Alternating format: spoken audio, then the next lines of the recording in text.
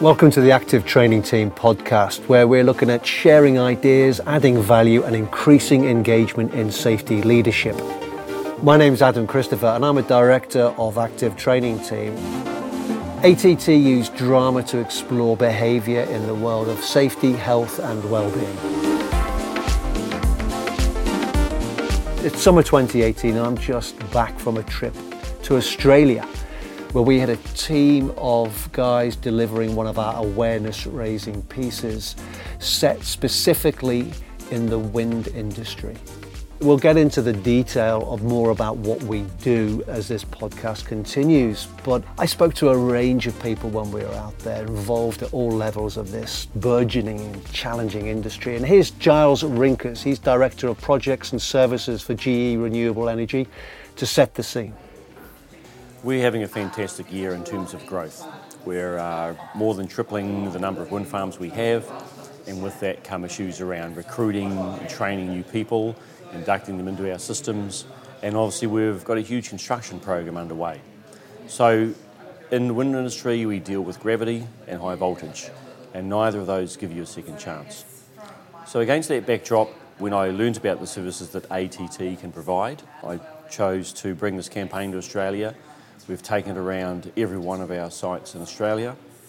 We will deliver this message to almost 300 people in a very collegiate way, where people can express their ideas and actually take away ideas of how to improve their safety culture and focus on that for themselves.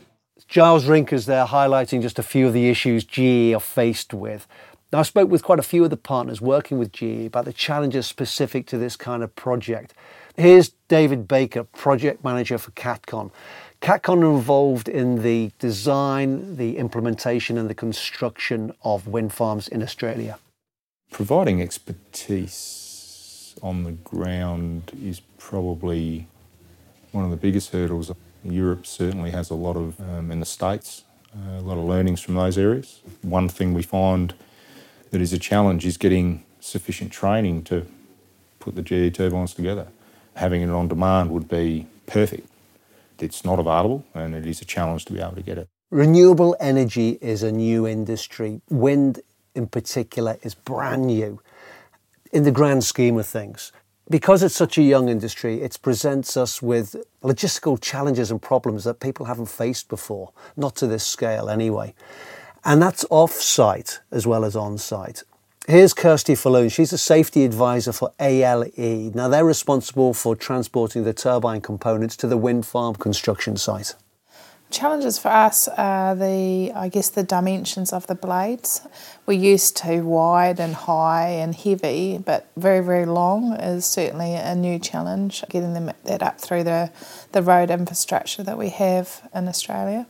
It hasn't been built to cope, so we may be sort of 75 metres long, which means our turning circle is very wide, so getting around light posts and signs and islands and things like that needs to be thought about and managed prior to us making a move, so that we can get the roads changed, the construction changed to allow for it. Even the inclination of a hill, we may beach the middle of a trailer with the length of a blade.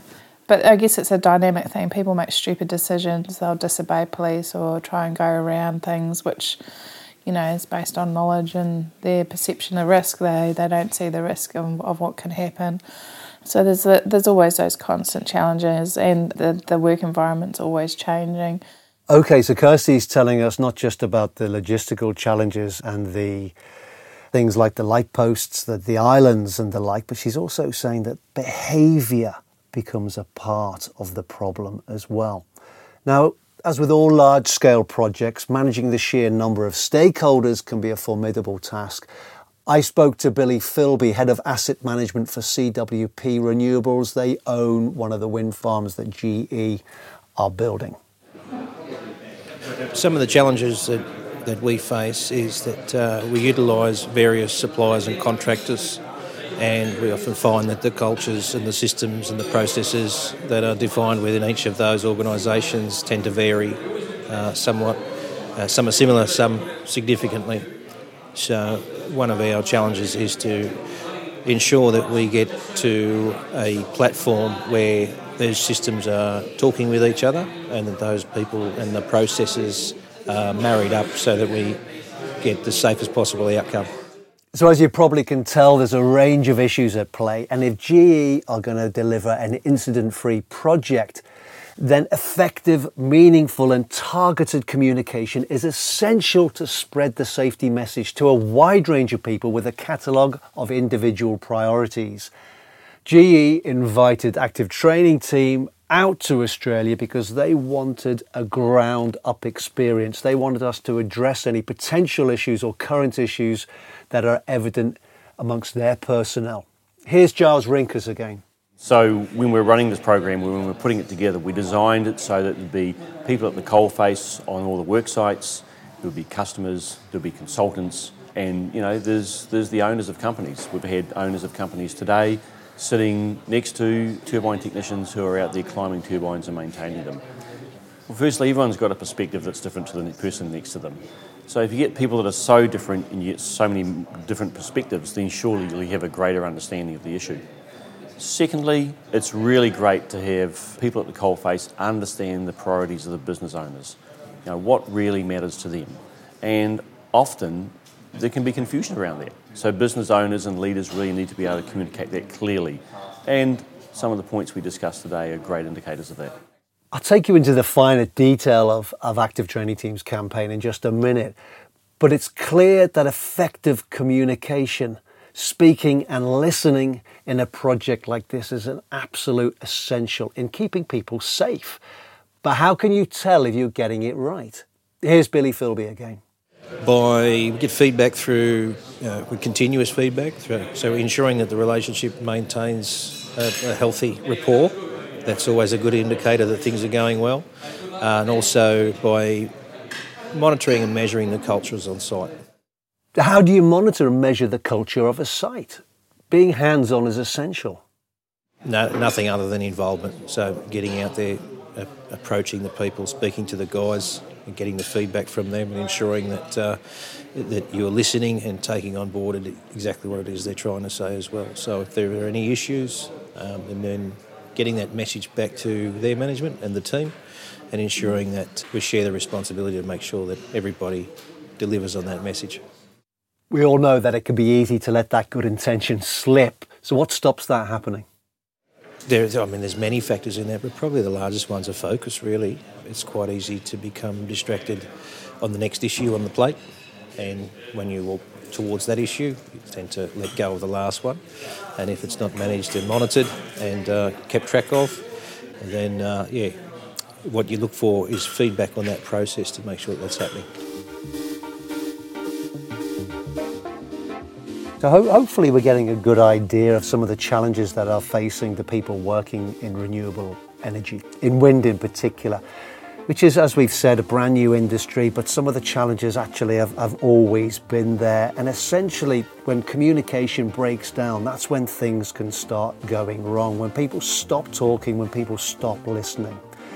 Many of the successes actually happen when people do talk and do listen. And that's what Active Training Team do. We encourage people to have face-to-face conversations where possible.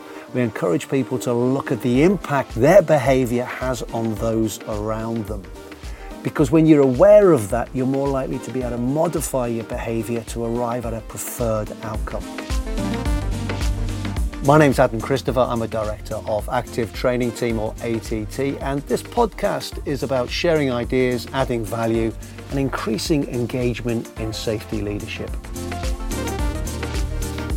It's time to introduce one of the Active Training Team facilitators, Craig Dowding, who is out in Australia facilitating our Near Enough interactive workshop. We developed this over 7 years ago, and we're delighted that it's still being utilised, which tells us that it's having the right impact on the workforce. I asked Craig what his perception was of the safety culture in GE Renewables in Australia. I think it's in a really good place. A couple of the areas we've been to have been very conscious of mental health as well, which is a positive move forward, especially in construction. That's a really positive thing to hear. Some of the kind of hot seating of our character that's live in the space There's been a couple of places that focused on seeing how he felt about what was going on and asking what was going on for him personally, not just about the company he's working for. So there has been some really kind of safety-aware conversations that we've had. People are definitely aware. Craig has worked with us for a number of years and is very experienced in working with a whole range of participants, bottom up, top down. I asked Craig what he thought the catalyst was for some of these mental health issues. The pressure that you can be under and how to deal with that pressure, and actually ways to go about trying to bridge the gap that might be there between kind of management level to operational level. So it's ways of realising actually what we do does have an impact, whether it's an impact to our peers or whether it's an impact pushing up the chain. So you can have all the systems you want in place, and the systems, of course, have to be fit for purpose. But without the conversations, the systems, in a sense, count for nothing. Okay, I'd like to give you a little bit more detail about the Near Enough Interactive Workshop, what it entails. But first, I just want you to have a little listen to this short clip from the Near Enough film. Oh, great. Bloody typical. What? How are we going to get this up to the cell? In this? But the wrench is half a metre too long for that bag. So we go back to base and get the right bag. Oh, come on. Look, it's a new design. It won't fit. The right bags don't even exist. We'll make it work. Come on.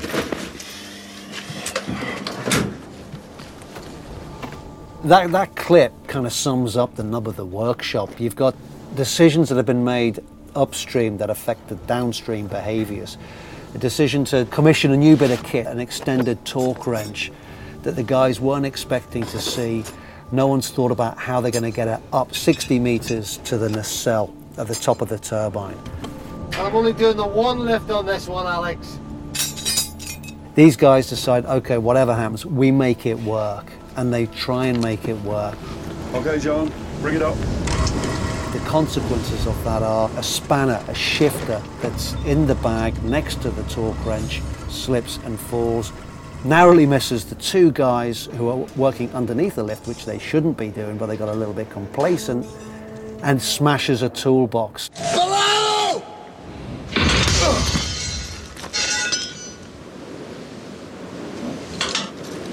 Everybody okay down there? You okay? Yeah, all okay. Now, the interesting point here for us is that the audience, when they view that, we ask them what have they seen, and they often say a near miss because they're mistaking a near miss with a near fatality. And what we do is that we unpick why that is. We get them to define what an incident is. And the fact that it's hit the toolbox, smashed the toolbox, compromised the tools, there's some visible damage done.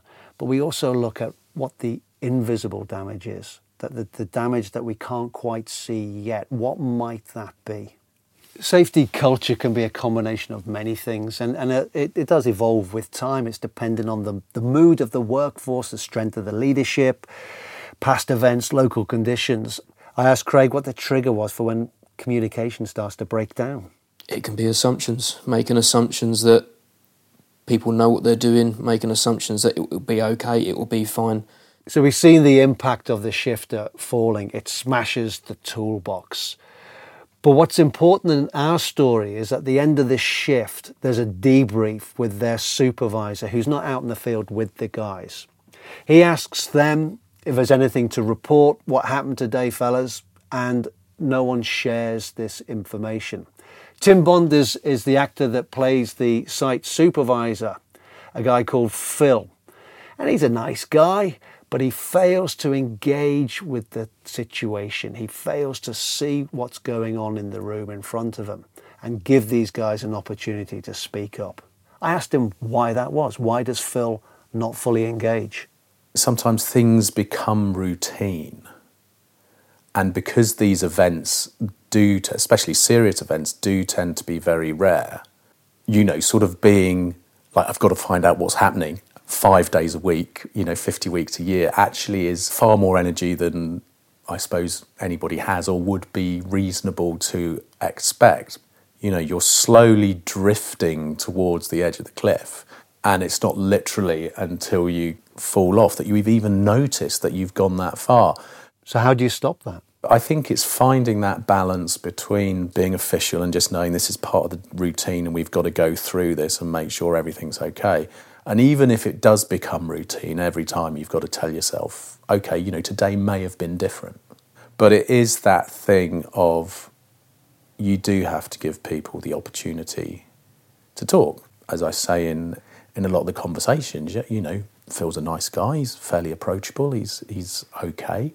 But obviously what he's doing is, for somebody who may be a little uncertain, or again, you know, somebody who's going to bring something up if the environment they feel they are in is quite, you know, tough and laddie, then actually they need to be given the space or be given the permission to then come and talk to someone in a non-judgmental way. As Tim points out there, construction can be a world that's full of machismo, a world where people aren't willing to talk, share their thoughts and share their feelings. Quite a shocking statistic came out last year where we were told that every other day in the UK, someone in construction takes their own life. Now that's frightening. We chose not to have a physical injury in the Near Enough interactive workshop. We wanted to focus on the damage that can be done to someone that isn't visible. Here's Billy Philby, Head of Asset Management for CWP Renewables. Quite often, actually, harm is more psychological than it is physical, and the body tends to mend physically quicker and easier in many occasions than it does mentally as well. So what defines the difference between a near miss and an incident can become very blurry. One of the people I spoke to was a chap called Michael Lamb. He is a EHS manager for GE out in Australia. Michael, as you probably can tell from the accent, is an Australian. He hails from Liverpool in the UK. I asked Michael what he brings to his role. I was in the military for 10 years before I got into safety.